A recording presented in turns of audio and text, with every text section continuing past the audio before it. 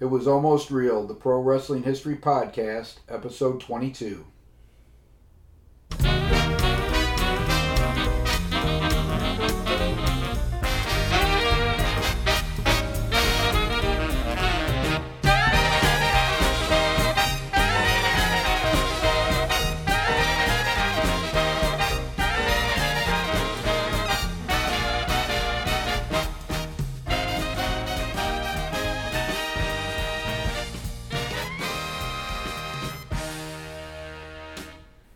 Welcome to It Was Almost Real, the Pro Wrestling History Podcast dedicated to the history of professional wrestling between 1870 and 1920, although this week we're going to go much further in history than that. Not further back, but more contemporary. And since the Muhammad could not come to the mountain came to Muhammad, and back in studio this week I have my cousin Dan, who we went to the wrestling matches together in the 80s and the 90s. So we're going to talk about in this bonus episode, this is going to be released on Monday, April 24th. And in this bonus episode, we're going to talk about the ways in which professional wrestling has evolved since we started watching wrestling and became fans. For me, it was 1978 or 1979 watching wrestling at the Chase in St. Louis. When did you remember watching, Dan? I tell you what, I would have to say it was probably 83, 84, because I remember I was in grade school starting to watch it. Especially, I remember one of my first matches I ever saw on TV was UWF. Oh, yeah, so that was 85, 86. Yeah. What do you need here before I go? Sorry, we had a minor interruption in the studio. UWF came on KDNL Channel 30, one of our local affiliates. And then after that went off, WCCW came on.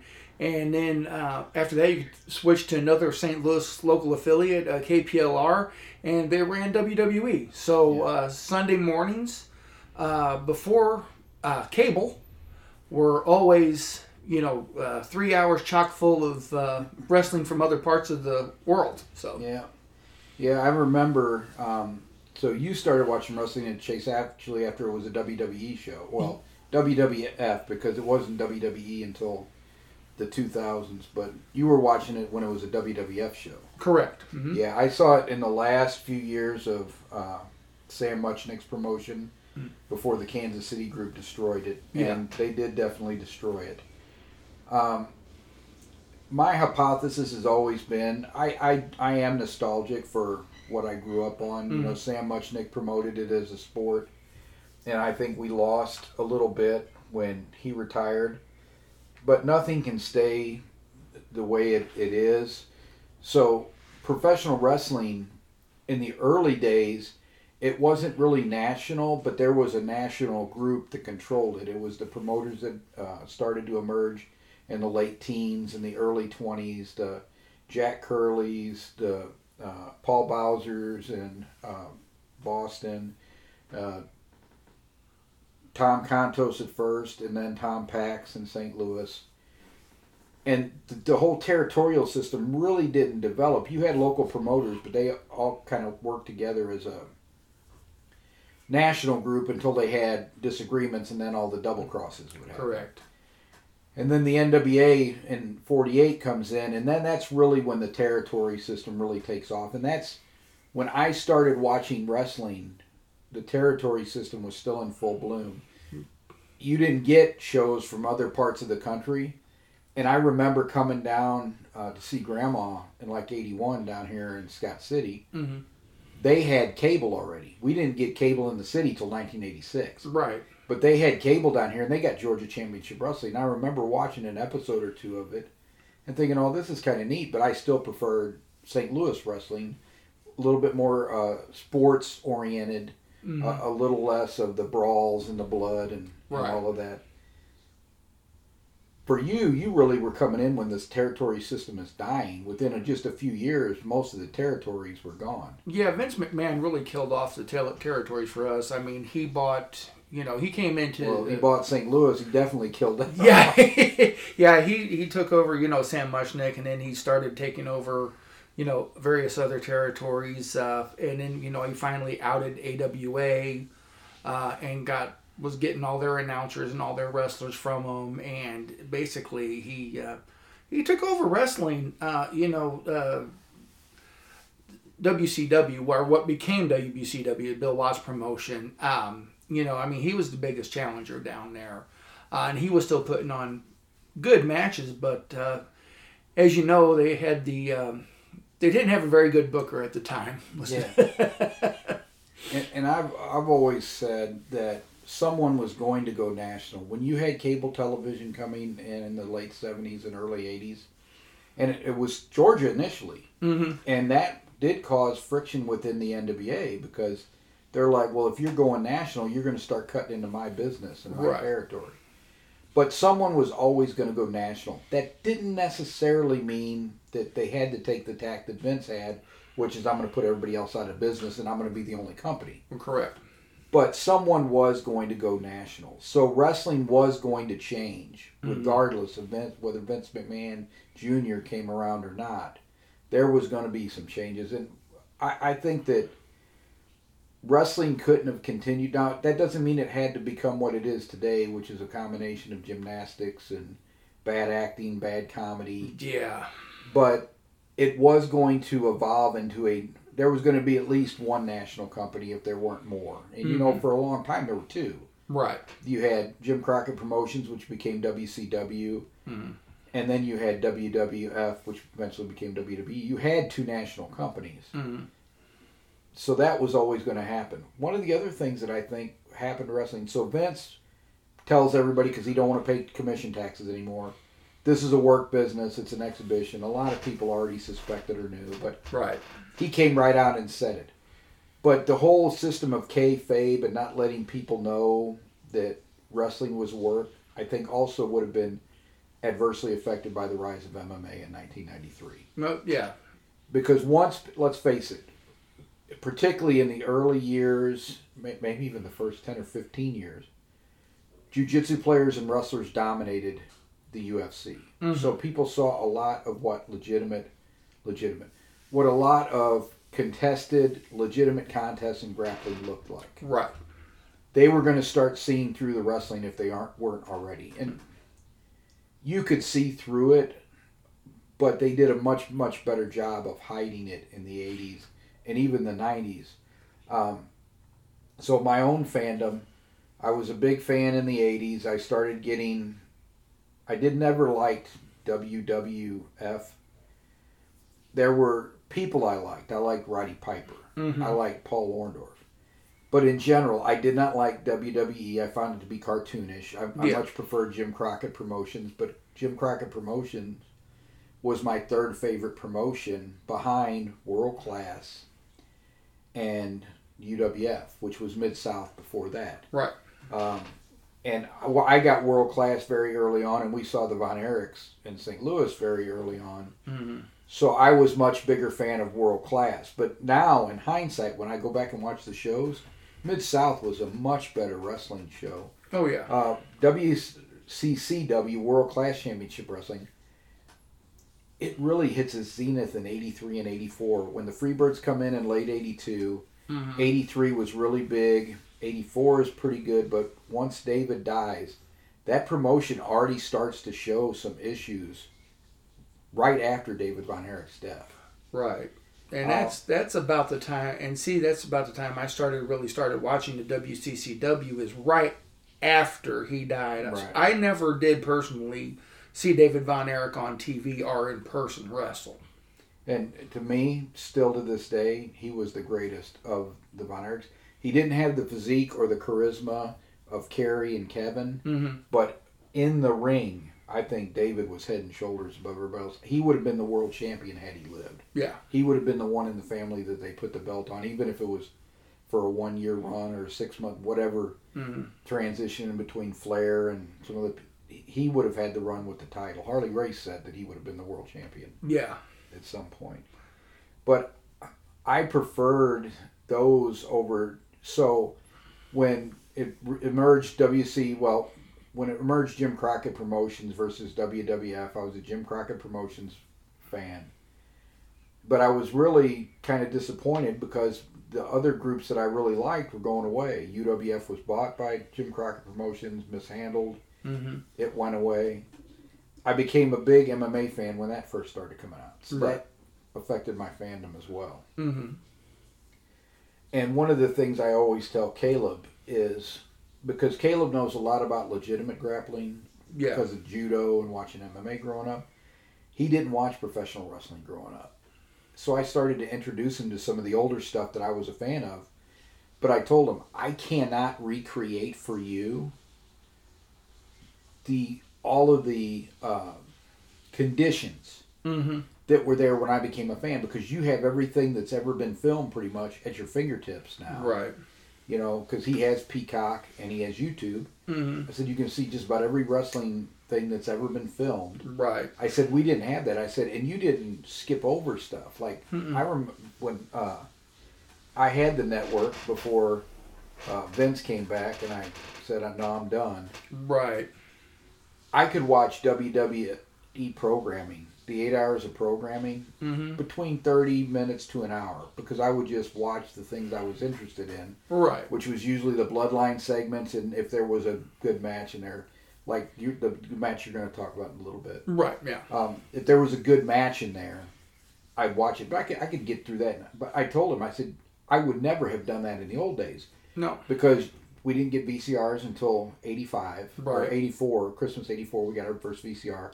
We didn't have cable till 86. Right. I said, there was no way to rewatch any of this. I said, so you watched that show when it was first run, and you ran to the bathroom as quick as you could in commercials, because if you missed it, you missed it. It wasn't being replayed. And if you was out of town, you was just SOL. Yeah, that's right. You missed it. If you missed it, you missed it. Yeah. You were out. So that's one of the challenges, I think, besides MMA and besides the way the wrestling business evolved itself.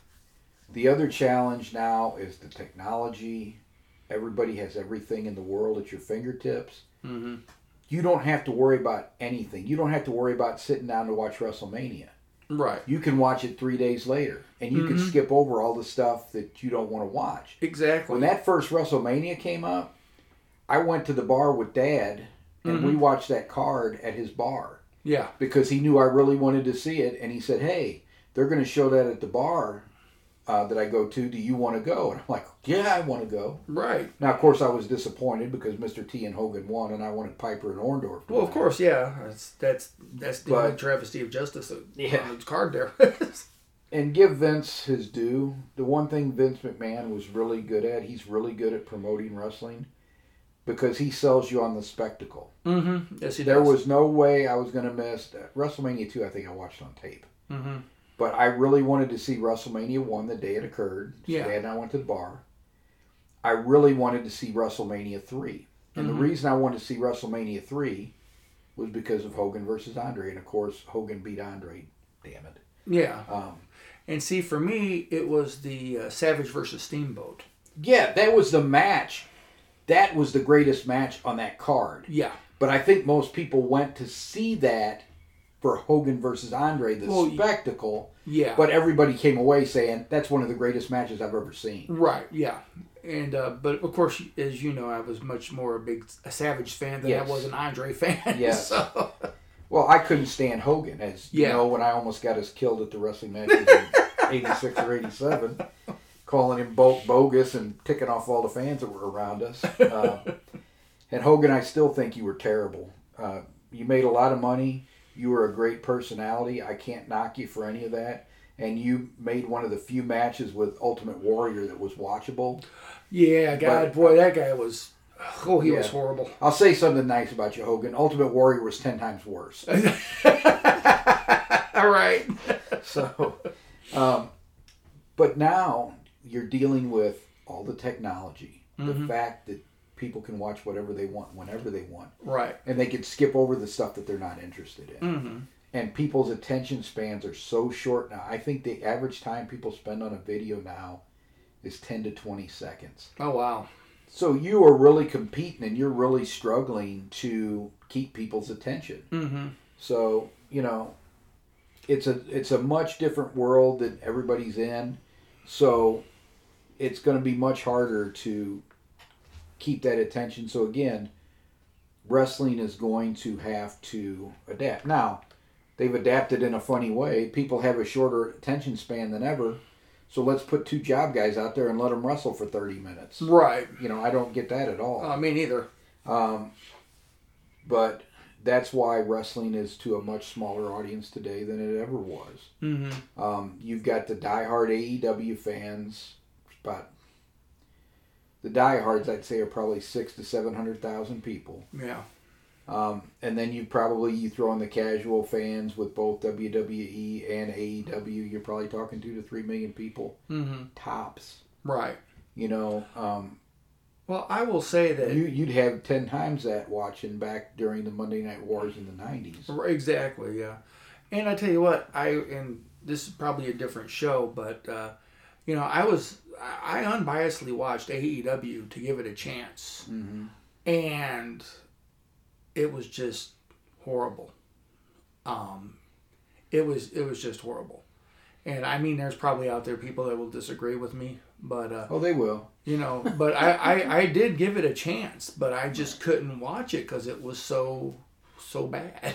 Yeah, and the reason I think it's bad, and you can elaborate on what you think, is to me it doesn't make sense. The things they're doing, they do a lot of cool moves, but they don't make any sense in the match. And if you hit somebody with a devastating kick that would take their head off in real life, and they jump back up without even selling it and go into their next set of moves, you just take me completely out of it.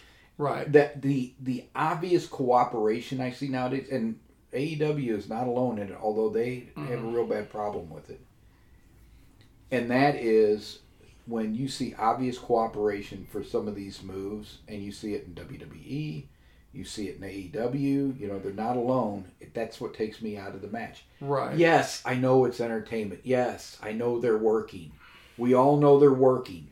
But if you sat there and when Ivor the Boneless is getting ready to stab somebody, the other guy grabs the sword, moves it directly in the middle of his chest, and then goes and nods at him so he can stab him with the sword, you're going to be completely taken out of that movie. Right, yeah, exactly. If you want to make the claim, hey, we're just entertainment, we're just doing, things like they do in the movies. Okay, then do things like they do in the movies. Right. In the movies, they don't look at the camera and wink and, play around and goof off. Oh, kind of like Guerrero did. Yeah. Eddie did in the days of WCW. Yeah. They don't do that stuff. So just follow the rules of entertainment if you're going to say that's what you're doing. But the lack of the territories hurts the in-ring product. Oh, absolutely. And you look at a lot of the people that came up through the developmental system that weren't in the independents, and they're not particularly good in the ring. Right.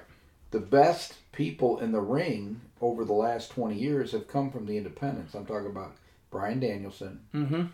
I'm talking about CM Punk. I'm talking about the guy that's a phenomenal physical player.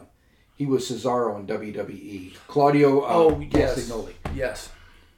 They all come from the indies. But along the way, they worked with enough people that knew what they were doing that it isn't just a bunch of moves. It tells a story. It moves you through the thing. A lot of the independents have the bad habit of they just think of wrestling as moves, and they just do a lot of moves, and they cooperate with each other, and it takes people out of it. Right.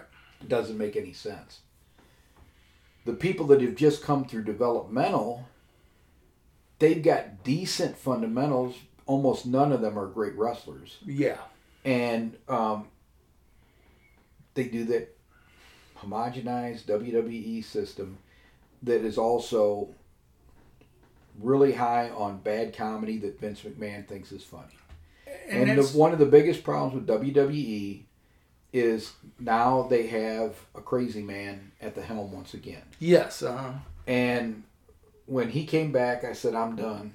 Because I knew no matter what he said, no matter what they say in all these press conferences, Vince McMahon is not going to keep his hand out of creative. No, because he's too much of a narcissist. Yes, he's not going to keep his hand out of that company.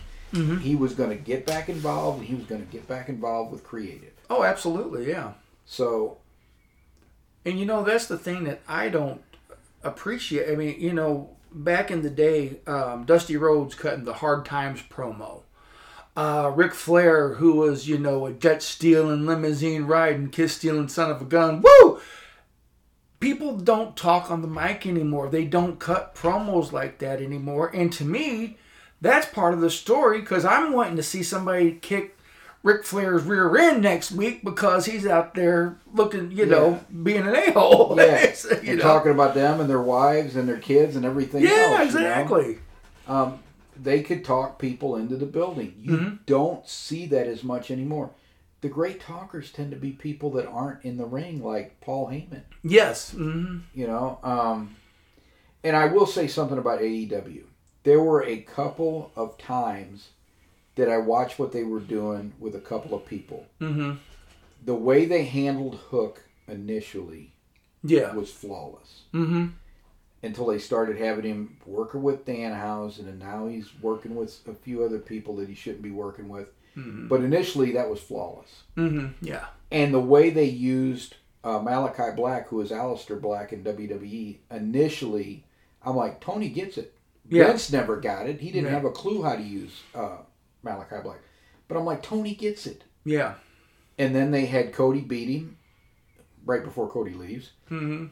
And then what they've done with him with the House of Black and that makes no sense whatsoever. You're right. And they've got Buddy Matthews now. He was Buddy Murphy in WWE, who I thought was a great talent in WWE. Him and Malachi Black, who's Aleister Black at the time, had some of the best matches I've seen in the last 5 or 6 years. Okay, yeah. In WWE. Mm-hmm. As a matter of fact, I hadn't seen I can't remember which. It wasn't Extreme Rules, but it was around that time frame of the year. Mm-hmm. And I hadn't seen the match yet. And I hadn't seen the card yet. Okay. Mm-hmm. And I was at one of the kids' birthday parties, and Ron told me, hey, there's only one match on there worth seeing, but you got to see it. Yeah. And it was that match between, at the time, Buddy Murphy and Aleister Black, who are now Malachi Black, but right. Buddy Matthews. And they're in the same group, the House of Black. You got a 3-person group, and it doesn't make any sense whatsoever. Mm-hmm. And I'm like, you had it, but then you lose it. Yeah. And I think that's the whole story of AEW. Now, maybe Tony's getting it a little bit. Because I understand that despite the feelings of the executive vice presidents, they're getting ready to bring CM Punk back. Yeah. That will help that company tremendously. Oh, yeah. Because you get your biggest star back, the person that can pop you a big number on the pay-per-view, and who can help people if they're willing to be helped. Right. Now, I know I've heard that, he can be acerbic at times and stuff, but I've also heard from a lot of people in both MMA and wrestling who love him. Yeah. I think he's very helpful. Mm-hmm. So, I've always said most high performers are prima donnas, and you've got to work around that. And that's what I'm saying. I just hope that when he comes back, he doesn't bring a toxic atmosphere with him. Yeah. Because I think last time CM Punk was with it, and the whole brawl backstage with the Young Guns and was it the Young Guns or Young Studs? Young Bucks. Young Bucks.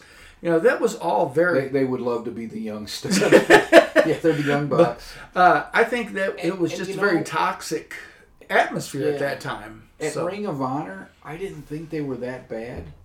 But they would do stuff at Ring of Honor that didn't make sense. One of the things I think they have the bad habit of doing is they do everything they can in every single match. And they do moves that should paralyze people, and then they hop back up and get into the next spot. Right, yeah. But I actually enjoyed some of their matches when they were in Ring of Honor. Oh, okay. Kenny Omega, I have not liked any of his stuff from the United States. Yeah. But if you go back, I'm trying to remember the name of the gentleman he wrestled. There was a match from the mid 2000s or early 2010, 2011 with a Japanese wrestler, and they did moves I've never seen before, and it was a compelling, interesting match. Yeah. So I think some of the things that he did in Japan were pretty good. Right. But I haven't liked any of the stuff I've seen. And he's getting older. Maybe his body's just so beat up from from Japan. Right. And that Japanese style. Maybe he just can't do it. Japan's Japan is a tough, about three-quarters place. shoot. Yeah, I was going to say. It's about three-quarters shoot. So, your body usually, Doc, Gordy, all those guys. Oh, yeah. They were really beat up and worn out by the time they got in their 40s. So, for my fandom, so in the late 80s, I was starting to kind of lose a little bit of interest. I'd come down here and we go to see the matches in the late 89, early 90s. And then there was a period from like 91 to 93 or 94. I really wasn't watching. Yeah. But I started watching again in 93 or 94 when Bret Hart started to emerge as a world. And that actually happened when Flair was there in 91. Mm-hmm. And I saw maybe a couple of their matches, but I really wasn't watching during that 2 or 3 year period. But in 94, I started watching again. Because Bret Hart was going through his second round as champion. Yeah. And the matches I thought were great. And Vince never had the best wrestling, but I think in the mid-90s, WWF had the best wrestling. Had nothing to do with Vince, though. Right. It was with Pat Patterson, who was a great producer, and he had the talent to work with to do it. Right. The Shawn Michaels, the Bret Harts, the Undertaker. He had guys that could go in the ring. And then when he got Austin and he got Mick Foley before his body just started breaking down. Yeah. He had guys that could do it. So then, in the mid-90s, I thought WWF was much better than WCW. If you go back and you look at those Monday Night Wars, that was only compelling for about a year. Yeah. It's just too many run-ins, too many people. They diluted the whole NWO thing so badly. Oh my gosh, yeah, everybody was a member. Right. I think I was red and black. 32 members when they're all wearing different colors. I was on TV just for a little bit. Hey, we're gonna make the popcorn guy NWO this week. Right, yeah. So that wasn't that good, but even though they were beating WWF in the rating war at the time, WWF was putting on much better matches. And when Bret Hart came back from that extended 6-month time off where his nephew passed away, and he had taken time off after WrestleMania when he dropped the belt to Shawn. Right. From when he came back in late 96, I think his first match was with Stone Cold at Survivor Series. Told the Montreal Screwjob the following Survivor Series. I think he did his best work during that 1 year period.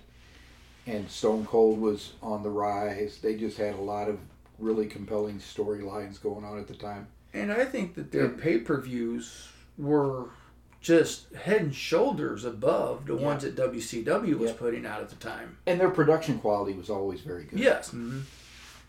I was still a fan of MMA in that time frame, but UFC was kind of going through a dark period. Yeah. So I was still, I would say, more wrestling fan than MMA fan at that time, just because UFC was struggling to even get pay-per-view. I mean, it was basically an internet product for a while. Right. And then I was enjoying what WWF was doing. And eventually they put WCW out of business in 2001. I continued watching for a few, but I was starting to dislike the product, and I really wouldn't let my kids watch it. Yeah. Because during the Attitude Era, there was so much violence towards women. I didn't want my son seeing that and thinking, oh, yeah, this is okay. Yeah. And then in 2005, for me, two things merged. One, I kept seeing the wrestling to me kept going down. The writers' involvement with professional wrestling starting in the early 2000s was not a good thing for the product. Right. Lots of stupid storylines. I almost quit watching completely when Triple H was dressed up as Kane and was going to climb into a coffin during that Katie Vick nonsense. And then in 2005, the Ultimate Fighter show came on. And I started watching UFC again. And the more I got into that, the less I was into wrestling. Right. And then by 2010, I had quit watching. Yeah. Because I was just like, I'm done with this. The only person I found compelling during that era was CM Punk, who they weren't pushing as much as they were pushing all the big guys. Right. And I started really loving MMA. So by about 2010, 2011, I'm not watching anymore. And I know for sure, whenever The Miz became world champion, I couldn't believe he had been world champion. My nieces told me that. Yeah. And I'm like, oh, and I had quit watching a year or so before that. I'm like, oh my goodness. So I thought I was done with pro wrestling. I wasn't going to watch it anymore. Right. I still wanted to research it. I've always been fascinated with when it was supposed to have been all legitimate contests and everything. I always wanted to go back and research that era. And I'm glad I have. I do have to say, though, as I've said on this podcast many times, there has never been a pure time in professional wrestling when everything was a legitimate contest. Right. Yes, prior to 1900, the majority of the matches were legitimate contests. But they worked a lot of matches too. Oh, yeah, they would. Between 1900 and 1915, I'd say it's probably 50-50. Mm-hmm. And after 1915, legitimate contests are very rare, and when they do occur, most of the time it's to settle a promotional war, so it's an agreed-upon shoot beforehand. Right. Or they had a double cross or something. Right. Man, but watching the modern product, I thought I was done. Yeah. And around whatever that was, 2009, 2010, whatever it was. I figured I was done as watching pro wrestling. Mm-hmm. But I worked with a couple people that were big pro wrestling fans, and they kept telling me, you need to watch NXT and Ring of Honor. You need to watch NXT and Ring of Honor. Mm-hmm. It's more like the stuff that we saw when we were younger. So I watched Ring of Honor, and I did like some of the stuff that I saw in there. Right. It has more of an independent flavor to it, but again, that's where most of the people that actually know how to wrestle came from. And I think that Hunter Johnson, their booker, does a very good job of making things make sense, and it wasn't the uncontrolled chaos you see on AEW. Right, yeah. If Tony Khan was going to hire anybody, he should hire Hunter Johnson, because he already owns Ring of Honor. Mm-hmm. He should hire him to come in and help him book, because it will make sense at least. Right. And then I started watching NXT, and NXT really reminded me a lot of the stuff that I saw in the 80s. Yeah. Because Triple H is obviously a wrestling fan. Right. But then Vince had to get his hooks on that a couple years ago, too. Yeah, I know. And so I would watch NXT, and then I would occasionally watch some of the stuff. But around the time of the pandemic, I actually started tuning in again. And then I got Peacock. So once I had Peacock, then it was easy to... But again, I could watch a week's worth of television, 8 hours, in about 30 to 45 minutes. Right. It wasn't my passion for sure anymore. I'm not a passionate fan of pro wrestling. Mm-hmm. I'm a passionate fan of the NFL. I'm a passionate fan of the English Football League, and I'm a passionate fan of the UFC in particular and MMA in general. Yeah. I watch the PFL. I watch other MMA. But to me, wrestling has evolved into something that I don't find that interesting and I don't find that compelling. When it's done well, like with the Bloodline, I'll still watch. But when it's not done well, I'm not going to waste my time. Life is too short. I heard a professor of mine say this one time. Life is too short. He's my film studies professor, by the way. Uh-huh. Life is too short for bad books and bad movies. Okay. If you're reading a book and you think it sucks, stop reading it. You don't have to complete it. Right, yeah. You can just go, nope, not for me. Mm-hmm. And it's the same thing with movies and TV shows. If you're watching something you don't find it compelling anymore, or you think, oh, they really messed this up, quit watching it. Yeah. It isn't worth your time. Exactly. So for you, when did you fall out of love or fall in love? Or I fell out of watching when Triple H, Ric Flair, Bautista, and Randy Orton became Evolution. Once again, it just reminded me of, the Billionaire Boys Club. There was a bunch of bullies, and they just came out there, and they picked on everybody, and they beat everybody down. And, they weren't really good heels, in my opinion. I mean, they drew heat on themselves, but I was just getting tired of watching, Ric Flair get up there and strut around, and Triple H preen his feathers, and Randy Orton stand there looking like he's constipated, and nothing against Bautista, because he's come over and beat the you know what out of me, so I'm not gonna say nothing bad about him. But to me, it was the NWO in suits. Yeah, exactly. And that's when I just kind of got really fed up with, and I was like, man, this isn't even fun anymore. I enjoyed people like The Big Show, and I enjoyed The Rock, and I enjoyed Jericho, but they were all getting pushed out, down, or even Jericho went to another, went to AEW. And I think those guys were the three best talkers in WWE at the time. I was so happy when Jericho came to WWE in 1999. Oh, yeah. Because I knew he wasn't getting pushed and he wasn't getting used like he should be in WCW. Y2J. Yeah. And, and like I said, when, those guys were the best talkers, they cut some good promos. And like I said, after that, they weren't doing them anymore. There was nobody. Austin, everybody loves Austin. And, yeah, he'd come out there and drink his beer and say he was going to stomp a mud hole in you and walk it dry. But that's all he ever said. Yeah. He was. And I was an Austin fan, but that was only after Bret Hart left. Yeah. I really liked Austin. I thought he was good in the ring. And Bret wasn't a great talker. Yeah. Until 96 and 97. He found his voice, particularly when he started doing the, this is how you Americans treat me in Canada, because I think he really believed all that stuff. Yeah. So it came out much more believable in all of that. And I did, and even though he did talk down about Americans and stuff, I tell you what, the Montreal screw job is exactly what it was. Yep.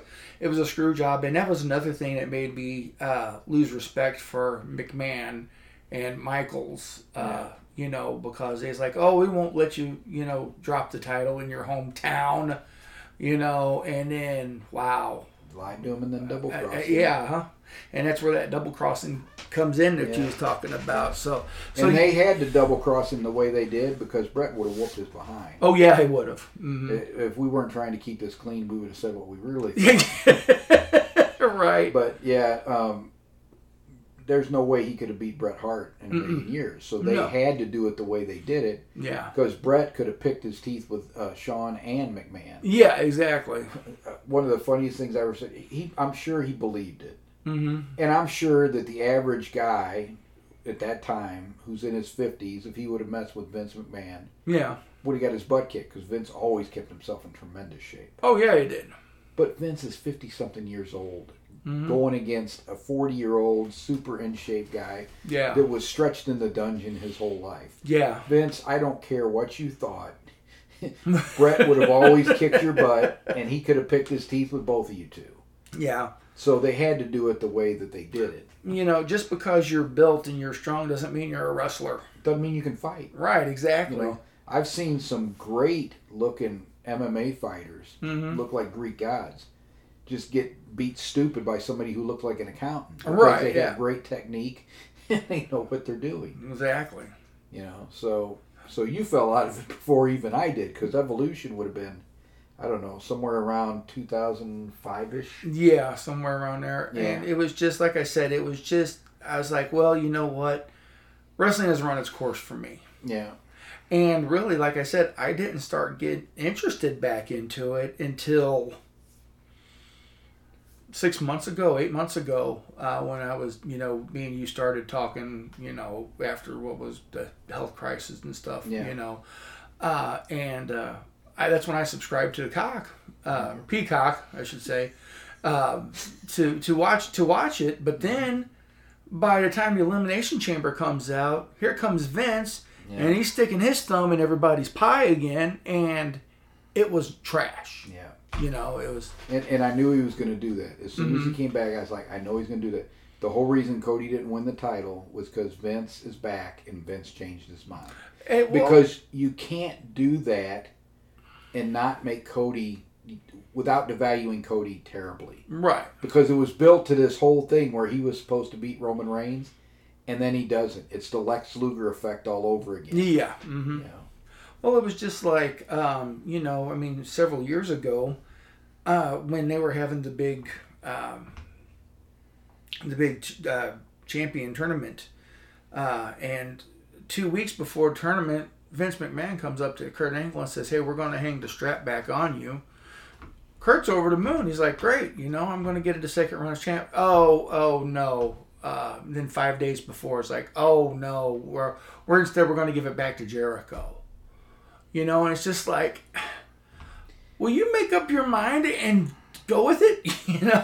And they said that he was always like that. He was always change his mind. He'd get up and he'd get a wild hair one day and change his mind. And that's when they loved when the show was shot 3 episodes at one time because Vince couldn't change his mind. Right. But now that it's live every week, they tear that show format sometimes up the morning of the show. Yeah. Which is no way to run a creative business. No, it's not. And like I said, and like I said, I don't watch anymore, but I keep abreast of it. I watch a 15-minute kind of recap of what happened. A couple of weeks ago on Raw, they started playing Seth Rollins' song. The crowd's singing it. There's no Seth Rollins. And now Becky Lynch has went back to Rebecca Quinn on Twitter. She's marked out all of her WWE stuff on her Twitter page. So where's she going? Yeah. There's been squeaks about Damage Control is going to bring a different third member in now instead of Bayley. So is Bayley going to leave now? Right. It's just... Because who wants to put their faith in Vince McMahon at this Exactly. point? I'm sure most people would be comfortable putting their career in the hands of Paul Levesque. Yeah. I don't think very many people are comfortable putting their career in the hands of a crazy man, who looks like every B-movie villain you've ever seen. I'm just going to go off on an aside here. If you're going to dye your freaking hair, try to fool somebody. If you were gray-headed on Friday, don't show up Monday at work and now your hair is black. Jet black. Shiny black. Yeah. It's like... black hole black. Hey, why don't you fade that in slowly and try to fool us instead of 2 days later? I was gray-headed on Friday and today, Right. With a mustache. Yeah. And caterpillar eyebrows to match. A bad 1920s villain's mustache. It's like, okay, with all the things you've been accused of in the last couple of years, which you've done, you're not being accused of them. It's all come out. It's basically been whistleblowing. And you come walking around with that mustache, looking like every cheesy 1920s villain that would be like, "Hey, Gorley, come here and let me talk to you." Yeah, it's like, I'm expecting to see Dudley Do-Right come around the corner and try and put the freaking handcuffs on this guy, Vince, there's lots of evidence that something's not going on right there, Chief. I think it's called dementia. So, just to sum up, I think we both recognize that wrestling was going to change from what we liked in the 80s. Yeah. But it doesn't necessarily mean that it would have completely turned us off, because I know the difference between a worked exhibition and a legitimate contest. And I hope to God that the people running this joint company now know that difference too. I talked about in the last podcast in my intro, I hate this merger of UFC and WWE because the reason the UFC has legitimacy is because they have doggedly tried to make sure no fixed fights. Yeah. I think that they did have one early fight that was not fixed, but there was a gentleman's agreement not to punch each other. It turned into a grappling match. Yeah. But I don't know of any fixed matches, although they did just have a gambling scandal within the past couple months. However, in Japan, with pride in these other organizations, there have been fixed fights. And if there's ever even the whiff of fixed fights in UFC, it will no longer be the most popular new sport around. People will flee that in droves because the reason people like me left boxing 15 years ago is I got sick and tired of seeing guys win fights and lose the decision. They don't fix fights anymore by having somebody take a dive. You fix fights now by fixing the judges. Yeah. And it was not long after Dad died, because he was the one that introduced me to boxing when I was 12 or 13. And just to be perfectly clear, when I say my dad, I'm talking about my stepfather who introduced me to boxing and everything. So when he died in 2008, I was still watching boxing. Yeah. And I was watching, it was an ESPN. Teddy Atlas was still on there. I think it was after Dad passed. Mm-hmm. And it was obvious that the other guy won the fight. Mm-hmm. And those judges, 3 judges, had that fight 8 rounds to 2 for the guy who obviously lost. Yeah. And Teddy Atlas lost his mind and started saying we need a National Boxing Commission, which he's 100% right Oh, on. yeah, absolutely. But that's why I quit watching boxing. I'm like, I'm done with this. I'm tired of them fixing these fights for these up-and-coming fighters that they're representing, because it was always the same promoters and managers. You'd see these goofy scores on. Mm-hmm. That's the same thing that'll happen to UFC. Well, so they better make sure that they keep those two as separate as they possibly can. Mm-hmm. If an aging MMA fighter retires and wants to go to WWE and can make money, God bless him. Mm-hmm. But I don't want to see it the other way, unless it's a CM Punk situation or a Brock Lesnar. You got somebody with legitimate credentials, or you've got somebody who wants to legitimately train and try it. And CM Punk lost both of those fights. Yeah. But give him credit for getting in the ring. Most people ain't got the guts to get in that thing and have a cage door shut behind you and fight a professional MMA fighter. Well, that's like I was telling you today that I was like, oh my God, I didn't know Matt Riddle had been an MMA fighter. Yep. And a fairly talented one. He won most of the fights he was in. He was on a season of Ultimate Fighter, too. Yeah. But you're regressing back to the boxing. You know, when I quit watching boxing was when George Foreman fought Axel Schultz in Las Vegas. And I want to say that was close to 1990 or somewhere right in around there. Axel Schultz turned George Foreman's head into hamburger meat. I mean, it was obvious that Axel Schultz had smashed George Foreman to pieces. And did Foreman get the decision? And Foreman got the decision. Yep. That's how fights are manipulated today. And I went, that's it. Yeah. I can't remember who the fighters were on that card. It was ESPN card. Mm-hmm. Teddy Atlas was the commentator. Yeah. And I'm like, I'm done. Right, I've had enough of this. I'm not going to sit here and watch a fight and see who I obviously knew won the fight. The kid won all 10 rounds. Yeah. It was not even close. Yet they gave the person who got his butt handed to him 8 rounds. 8-2. Well, I'll tell you what. And it was 8-2 on all 3 scorecards. So did all 3 of you leave your seeing eye dogs in the back? Or is there something else going on? Oh, they was conversing, during commercial break or something. Yeah. Now, I'll tell you what we're going to give this one to the other kid. Yeah, let him look like he's making a good show out there. I don't think you can do that in UFC because I think they put the judges on like the 3 corners, which is what they should always do.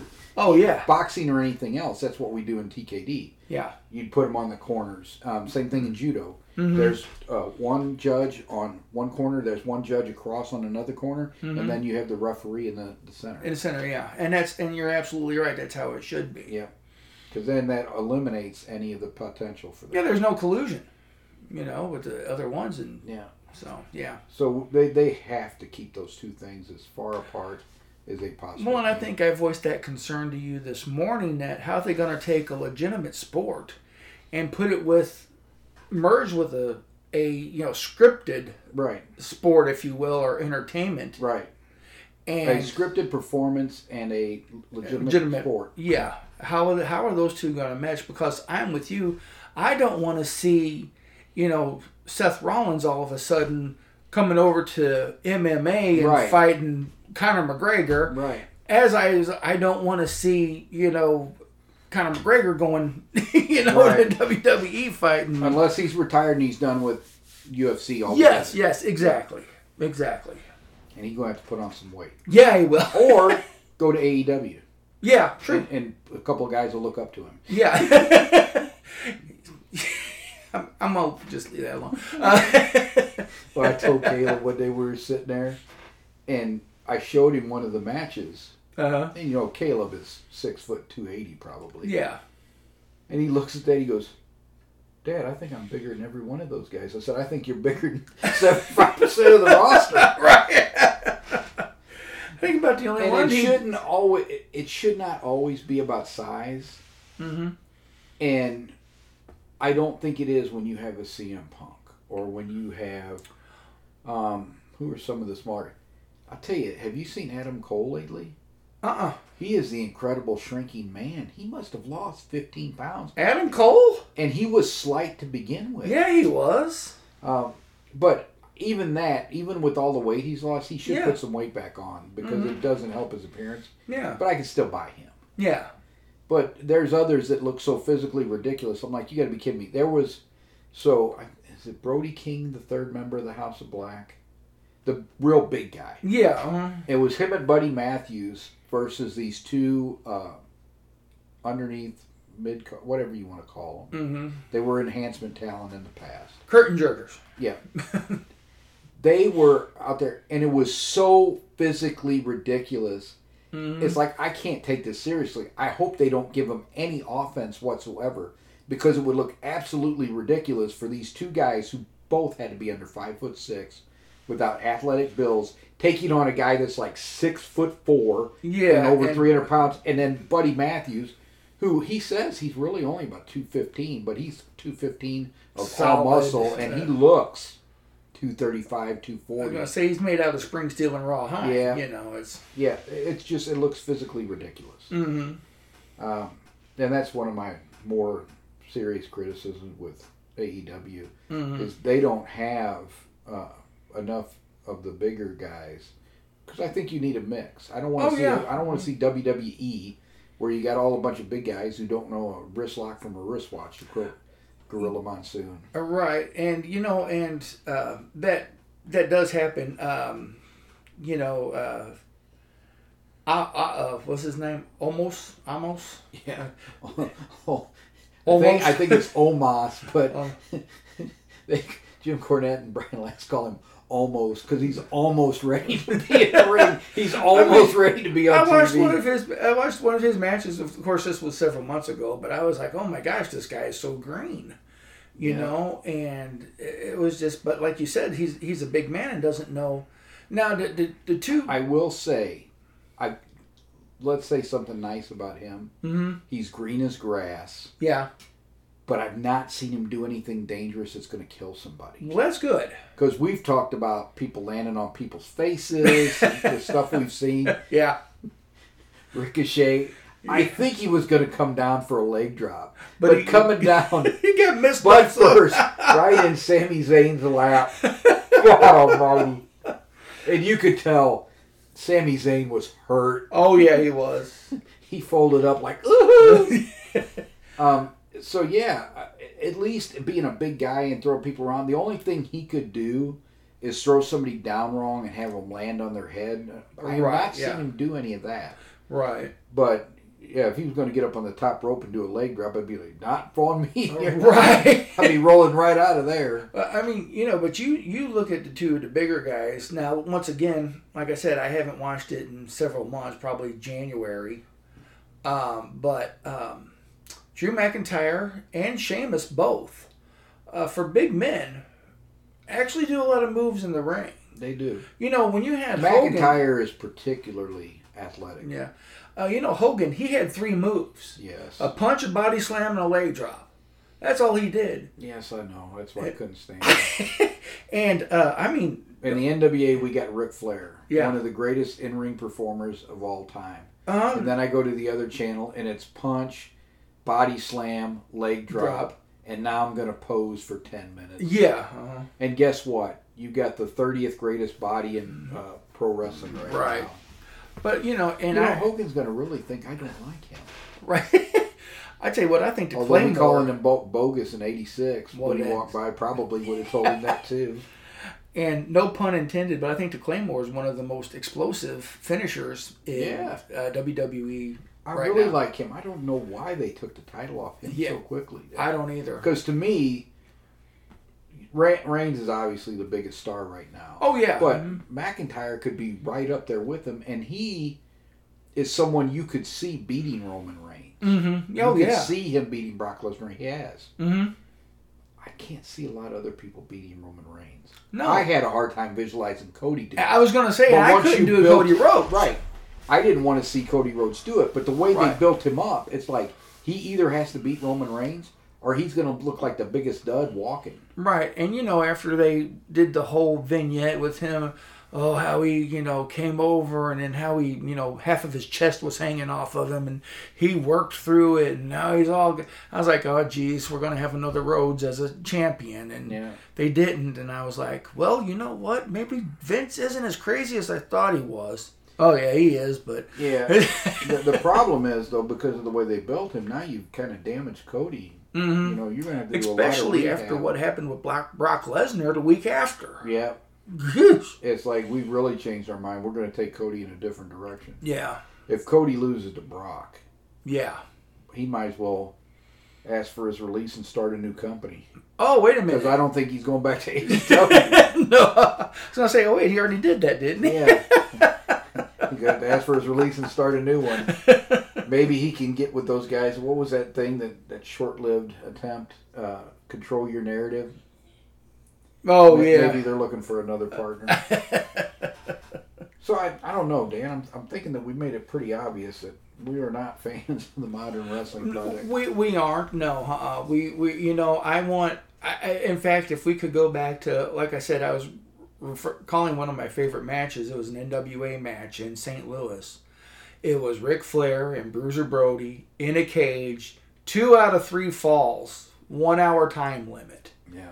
You're in a steel cage with the referee. There's no climbing out. There's no going through the door. You got to pin the guy in the ring. Yeah. In a steel cage. That was just one of the most awesome things that my mind could have comprehended, you know. And Brody and Flair pulled it off. Yes, they did. Because when you look at him, you're like, this little guy can't do anything with Brody, but they made it work and they made it look good. Yeah. Now, Brody was always had the reputation of being stiff, but, apparently he could work with Flair or whatever, but... I think he had a reputation for being stiff when the promoters made him mad or a wrestler made him mad. Yeah, true. Which I told you, the project I'm working on right now. So, and this is going to be, we're getting ready to close up shop here pretty soon. So the next podcast is going to be when I had promised last. This is going to be a bonus episode. Episode 23 will come out on May 8th. And it will be on sumo wrestling in America. As I told you, I didn't even know this before I started the book. Mm-hmm. But there were sumo. There was one sumo match. Nobody dressed as a sumo though. One sumo match, and then a lot of matches with that as part of the mixed style rules. Mm-hmm. In the 19th century, the 1800s, a lot of the wrestling matches were mixed styles. So you'd have one fall catch can, one fall Greco-Roman, one fall maybe side hold, because a lot of the wrestlers were specialists in a certain type of wrestling. Right. Cornish wrestling, they wore jackets more like Sambo, because they would wear trunks with a jacket. Yeah. As opposed to, like a full gi. Mm-hmm. And when Matsuda came over, Matsuda had been a sumo wrestler. Yeah. So to kind of even the playing field, he wanted to wrestle by Japanese rules, which initially I thought might have been jiu-jitsu rules, but it's actually sumo rules. Sumo rules, yeah. So I'm going to talk about that in the next podcast. But Matsuda is more famous, and I think we might even have talked about this on one of the podcasts you were the guest on. Matsuda is most famous for almost getting killed by Evan the Strangler Lewis in 1886 in Chicago. Right, he put the front face lock on him, the guillotine choke. Yeah. And Matsuda's face turned gray. He held it on so long. Oh, jeez. And then they wrestled a month later, and the Chicago mayor had demanded the stranglehold be barred. Mm-hmm. And so Lewis tried to break his leg that time. Mm-hmm. And I always wondered, what did Matsuda do to make Lewis mad? Lewis had a vicious temper and a hell of a mean streak. Mm-hmm. So if you made him mad or you got cute with him, he'd hurt you. Yeah. He would do exactly what he did to Matsuda. And I'm like, what on earth did he do? Because I'm not, in any of the accounts of the matches, I have not found what he did in that first match that made Lewis mad. But I'm hoping I've got more sources now, because newspapers.com is expanding all the time and getting more and more collections. So I've got a much richer source to mine. Yeah. So I'm hoping to find out, but I do have a suspicion now, because in a lot of his early matches, he was warned for fouling because he would use his head to headbutt people. Mm-hmm. I guess it used to be in that sumo stance with your head down and rushing into people. You know, you bang heads and arms. And right, yeah, absolutely. He was banging a lot of people with his head in his early matches in 1884. Oh, okay. So I'm wondering if he headbutted Lewis, because that would be enough for Lewis to hurt you. I was going to say, if you popped him in the sternum with that ball head. Yeah, well, and hit him in the face. Something like that'd be enough for Lewis to hurt you. Oh, yeah. So I'm hoping to be able to confirm that in the book. But, yeah, that's one of the things I'm wondering. So we will talk about Matsuda in the next episode. I hope you enjoyed our little walk down memory lane and why we were wrestling fans and why we really aren't anymore. I don't begrudge the business for changing. It had to. It couldn't continue the way it did. I do begrudge Vince McMahon for putting everybody out of business, because I don't think he had to do that. Right. And I can't really say I'm that big of a fan of the product anymore. I definitely would not consider myself a pro wrestling fan anymore. No. In the 80s, I was a professional wrestling fan. Right. In the 90s, I was a pro wrestling fan to a casual fan. Mm-hmm. I was not nearly the fan I was in the 80s when I used to go to the matches with my sister and then later on with you. Right. And then in the 2000s and on, I really wasn't much of a wrestling fan. I was much more of an MMA fan. Mm-hmm. I would watch it casually, but I was never really passionate about it. And unless the landscape changes, I don't see me ever watching it again. Yeah, and I'm with you. When I first started watching 84, 85, 86, I mean, every Sunday from, 10 to 1, I was glued to that TV set, seeing what Iceman King Parsons was going to do on WCCW, and to see what Pedro Morales or whoever they was bringing out for their squash match against Savage on WWE. And then the 90s, like I said, is I kind of got away from it like you. I mean, I was still a big Randy Savage fan, more of an Elizabeth fan probably than Macho Man, but let's call a spade here. Yeah. But like I said, I kind of got away from it and became a casual fan. And like I said, when Evolution came around, I just quit because it wasn't fun anymore. And then, like I said, when I kind of got into it over the last 8 months, it was kind of fun. But the one thing that what did you like about the last 8 months? That it was something new, something fresh. It didn't have. And did you like the whole show, or were there? Oh yeah, the shows were great. I mean, it didn't have Vince McMahon stamped all over it. Yeah. And I think. And one of the reasons I think he can't keep his hands off creative, I think he's jealous of Paul Levesque. I think so. I think he would not have known this, but I've had a theory for a while. His stooges would tell him. Mm-hmm. What have you heard on the internet and everything else for the last few years when Triple H was running NXT? Man, wrestling's going to be so great once Vince McMahon's gone and Triple H is in charge of creative. Mm-hmm. And I think Vince has been sabotaging those NXT guys because he's jealous that people are saying that. Karrion Kross is prototypical Vince McMahon, get behind, push this guy to the moon. Big guy, muscular, athletic. The guy Vince loves. And what does he do? He puts him in a stupid demolition contest. Yeah. Takes away the most impressive part of the package with him, which is Scarlett. Mm-hmm. And sends him out there to get beat by Jeff Hardy. Yeah. What are we doing here? Right, yeah. Now, I will say, and one thing that I kind of enjoyed to a point was I enjoyed what Paul Levesque did with bringing the women's division up to a level of what the men were doing. Yep. Rhea Ripley and Charlotte Flair can probably claim the two best matches on WrestleMania out of the last 2 or 3 years. And I think that Becky Lynch, Charlotte Flair, Ronda Rousey match from WrestleMania a few years ago. Mm-hmm. It probably must have been 2019 when Charlotte Flair came out of the helicopter like Rick did. Oh, yeah. At Starrcade. Mm-hmm. That was, to me, not only was it a great match, but it was a great presentation. It was a great... Yeah. And I tell you what, I really enjoyed them bringing in Asuka. Yes. I thought she was a dynamite wrestler, and with the Asian background and everything, I was like, wow, this gal has got some moves, and I was really, I was impressed by what she could do. But like I said, now that Vince McMahon's in, he seems to be dismantling everything again, and taking over. But like Endeavor, great job. Yeah. And one thing, and I know we talked about this a little bit at just very briefly today, is there's no more dwarf wrestling because people are so upset about it and against it because they feel that they're exploiting dwarves and little people.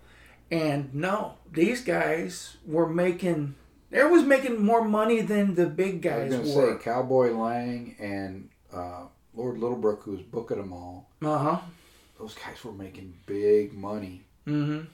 I don't think you should ever take anybody's opportunity away. Yes, we should not be exploiting anybody. Oh, exactly, yes. But sometimes I think we go out of our way to try to do well. Mm-hmm.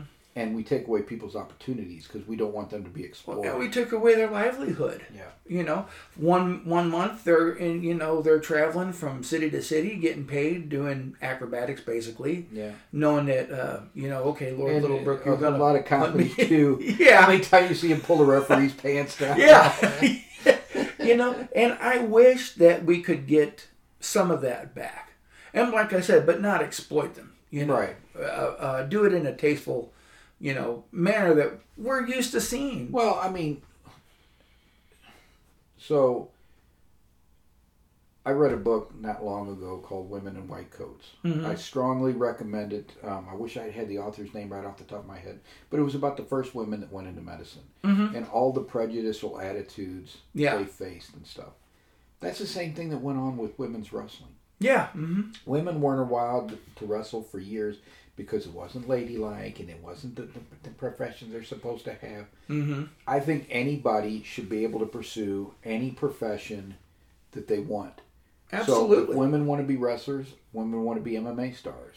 No matter what, women, men should be able to pursue anything. Mm-hmm. People that are vertically challenged because they have dwarfism should have the opportunity to pursue the career they want. Mm-hmm. It shouldn't be shut off to them because people have their own preconceived ideas about what is right and wrong for other people. Right. Let people make those decisions. The only exception I make is children need to be allowed to be children. There should be the child labor laws. There should be those kinds of things. That shouldn't go on. Let children be children. Mm-hmm. But when it comes to adults live their life. Mm-hmm. And people need to be free to live their life the way they want to do it without everybody in the world sitting there judging them for, oh, you shouldn't do this or you shouldn't do that. Mm-hmm. You can't be this, you can't be that. Everything you've ever heard throughout history. Correct. That if this happens, if women practice medicine, this is the end of the world. It's never been the end of the world, and it's never going to be the end of the world. Right, exactly. Because I tell you what, actually in some branches of medicine, like as you know, I was one time a respiratory therapist, and I tell you what, at one time I was one of 3 guys in a department of 27 women. Mm-hmm. Women are doing a lot more out there, and some of the branches of medicine are being dominated by women. Yep, and there's not any profession that should be closed off to them. Exactly. Period. And I feel the same way about any other adult with whatever challenges they have. Right. So, but I think we have beat this one to death. We have. So, I think we're going to end it here, and I will be back on May the 8th with the Sorikichi Matsuda episode. who knows? I got Dan back in the studio. Maybe I can corner Caleb here in the next week or two. A lot of it has been my schedule. It's been a little crazy since I went back to the university, but hopefully I'm getting things back in alignment now. So hopefully you'll get just not hear me, but you'll get to hear other people. Well, maybe come July, August, you'll unfortunately get more of me. Probably, I'll be a little bit geographically closer. Right. Yeah, we'll be back in the same area code. So, but for now, thank you so much for listening, and we'll see you next time. Bye bye.